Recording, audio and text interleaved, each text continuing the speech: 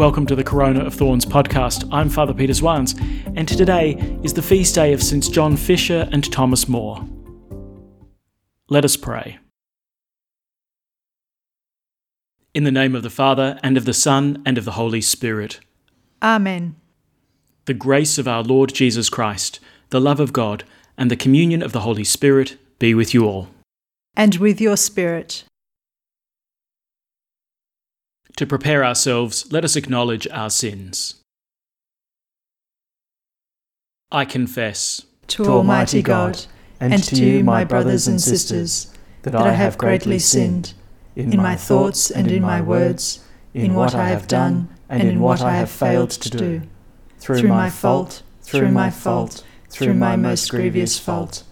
Therefore I ask Blessed Mary, ever Virgin, all the angels and saints, and you, my brothers and sisters, to pray for me to the Lord our God. May Almighty God have mercy on us, forgive us our sins, and bring us to everlasting life. Amen. Lord, have mercy. Lord, have mercy. Christ, have mercy. Christ, have mercy. Lord, have mercy. Lord, have mercy. Let us pray. O God, who in martyrdom have brought true faith to its highest expression, graciously grant that, strengthened through the intercession of St. John Fisher and Thomas More, we may confirm by the witness of our life the faith we profess with our lips. Through our Lord Jesus Christ, your Son, who lives and reigns with you in the unity of the Holy Spirit, one God, forever and ever. Amen. A reading from the second book of the Kings. The king of Assyria invaded the whole country, and coming to Samaria, laid siege to it for 3 years. In the 9th year of Hosea, the king of Assyria captured Samaria, and deported the Israelites to Assyria. He settled them in Hala, on the Habor, a river of Gozan, and in the cities of the Medes. This happened because the Israelites had sinned against the Lord their God, who had brought them out of the land of Egypt, out of the grip of Pharaoh, king of Egypt. They worshipped other gods. They followed the practices of the nations that the Lord had dispossessed for them.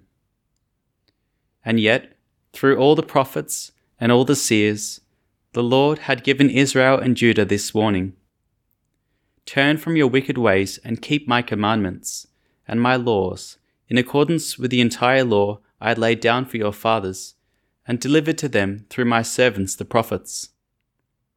But they would not listen. They were more stubborn than their ancestors, who had no faith in the Lord their God. They despised his laws, and the covenant he had made with their ancestors, and the warnings he had given them. For this the Lord was enraged with Israel, and thrust them away from him. There was none left but the tribe of Judah only. The word of the Lord. Thanks be to God. Help us with your right hand, O Lord, and answer us. Help us with your right hand, O Lord, and answer us. O God, you have rejected us and broken us. You have been angry. Come back to us. Help us with your right hand, O Lord, and answer us. You have made the earth quake, torn it open. Repair what is shattered for its ways. You have inflicted hardships on your people, and made us drink a wine that dazed us. Help us with your right hand, O Lord, and answer us. Will you utterly reject us, O God, and no longer march with our armies? Give us help against the foe, for the help of man is vain. Help us with your right hand, O Lord, and answer us. Alleluia, alleluia. The word of God is living and active. It probes the thoughts and motives of our heart. Alleluia. The Lord be with you. And with your spirit. A reading from the Holy Gospel according to Matthew. Glory to you, O Lord. Jesus said to his disciples, "Do not judge, and you will not be judged. Because the judgments you give are the judgments you will get, and the amount you measure out is the amount you will be given. Why do you observe the splinter in your brother's eye and never notice the plank in your own? How dare you say to your brother, 'Let me take the splinter out of your eye,' when all the time there is a plank in your own? Hypocrite! Take the plank out of your own eye first, and then you will see clearly enough to take the splinter out of your brother's eye." The Gospel of the Lord.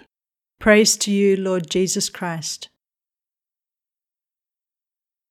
I find that there's something rather strange going on in our culture. On the one hand, there's a very strong strand that says you need to be non-judgmental. You can't impose your values on anyone else, and you need to have at least a tacit, if not a vocal approval of the choices that other people make. And then, on the other hand, we've got this virulent kind of cancel culture that, you step out of line of what's considered publicly acceptable, you need to be taken down and your memory needs to be absolutely erased. It doesn't really matter when the infraction happened. It could be yesterday or 10 years ago or 50 years ago. If it doesn't fit our present sensibilities, then you got to be gone. It seems that we're very judgmental in our non-judgmentalism. It seems to me that it's all a bit confused. So, I think there's probably merit in going back to the Sermon on the Mount and seeing what Jesus actually has to say about this fact. Do not judge and you'll not be judged. Is Jesus really saying, look, there is no right and wrong, all there is preference, so you can't stand in judgment of each other's preferences? I think when you read this in context of the entire Sermon on the Mount, there's no way that Jesus is suggesting that there's no such thing as right and wrong. If that were the case and there were only opinions and preferences, then there are no planks or splinters, not to remove from anyone else's eyes and certainly not to remove from your own. Jesus' criticism of hypocrisy would completely collapse. So clearly Jesus isn't saying here that don't judge because you can't know right or wrong. Neither is he saying, well, you've just got to play dumb. Pretend like you don't know right or wrong. And that's why it's important not to be judgmental, so that, when you do encounter wrong, that you don't go, oh, well, yes, it's wrong, but I really shouldn't point it out. Because Jesus does it all the time. He really sticks it to scribes and Pharisees, and especially for their hypocrisy. No, there is good and evil, and there is right and wrong, and God has given us a mind in order to be able to discern, in order to be able to pursue the good and to avoid the evil. And, we can see that other people do that in better and worse fashions, and we can certainly look at the worst tyrants of history and go, well, that was pretty bad, you probably shouldn't have done that. But while we can look at the externals of someone's actions and measure them pretty well in terms of good and evil, there is an interiority that is beyond our simple observation. I can't know the depth of someone's heart out of which they act. And I think here we've got to be a little bit humble then. Perhaps someone who did something terrible was operating under some false information and would have done it differently had they known. Maybe someone did something bad thinking that would justify the good purpose which they were seeking to bring about. Maybe someone was operating out of great pain or psychological hurt or mental illness. There's an externality to our actions which is obvious and observable, and you can kind of go, yep, that's good, that's bad, but there's an interiority that's beyond our simple observation. And I think here the Lord Jesus actually opens up a space for us to be able to say, okay, we don't abandon good and evil, we have an obligation to pursue the good and to avoid the evil. But we don't have the option simply to accept those that we deem to be good and to shun those that in our estimation are evil. There remains a kind of openness to the other, even though they might be a transgressor. Because the Lord Jesus invites us to know the complexity and to examine our own hearts, to grow familiar with the planks in our own eyes, to know our own weaknesses. So I think Jesus isn't saying, look, you've just got to play dumb and pretend like there's no good and evil and that all actions are all kind of on a level playing field and there's no way of evaluating one that's better than the other.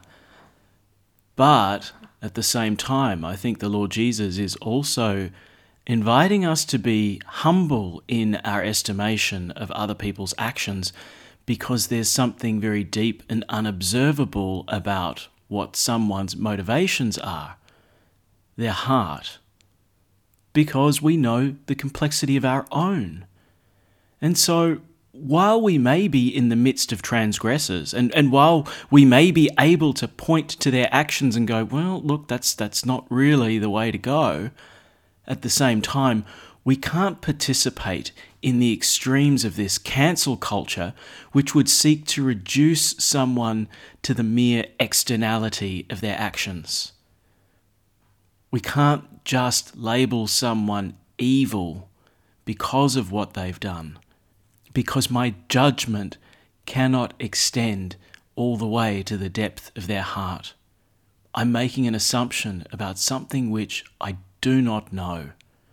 And if I know the planks in my own eye, if I know the complexity of my own motivations and my history and my heart, how can I cancel someone for their actions? Now, it's not to say that there aren't problems. It's not to say that there isn't good and evil. But it would be sheer hypocrisy for me to use my judgment to drag someone else down in order to elevate me.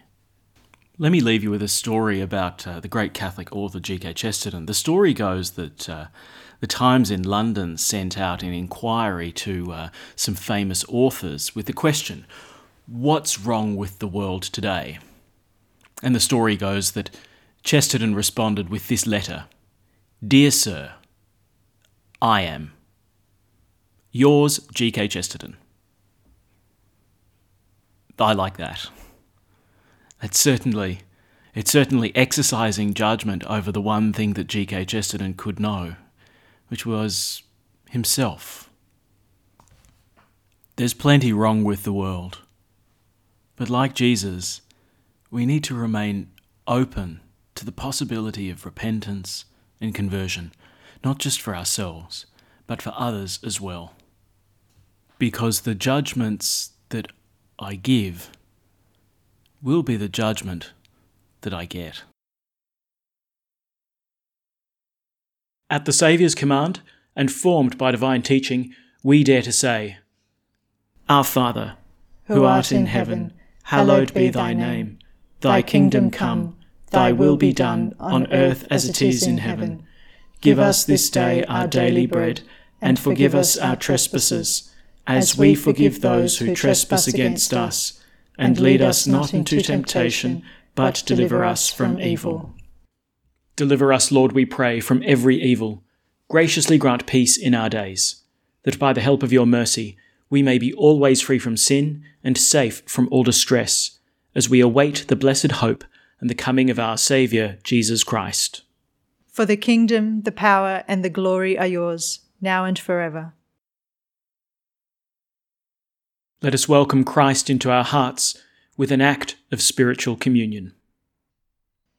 My Jesus, I believe that you are present in the most holy sacrament. I love you above all things, and I desire to receive you into my soul. Since I cannot at this moment receive you sacramentally, come at least spiritually into my heart. I embrace you as if you were already there, and unite myself wholly to you. Never permit me to be separated from you. Amen. The Lord be with you. And with your spirit. May Almighty God bless you, the Father, and the Son, and the Holy Spirit. Amen. Go in peace. Thanks be to God. And we finish by praying Pope Francis's prayer to Mary during the coronavirus pandemic. O Mary, you shine continuously on our journey as a sign of salvation and hope. We entrust ourselves to you, health of the sick. At the foot of the cross, you participated in Jesus' pain with steadfast faith. You, salvation of the Roman people, know what we need.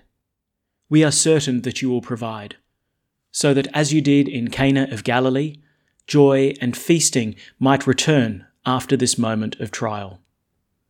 Help us, Mother of Divine Love, to conform ourselves to the Father's will and to do what Jesus tells us. He who took our sufferings upon himself and bore our sorrows to bring us through the cross to the joy of the resurrection. Amen. We seek refuge under your protection, O Holy Mother of God. Do not despise our pleas, we who are put to the test, and deliver us from every danger, O glorious and blessed Virgin. Amen. Thanks for praying with us, and may God bless you abundantly, so that this day may give glory to God the Father.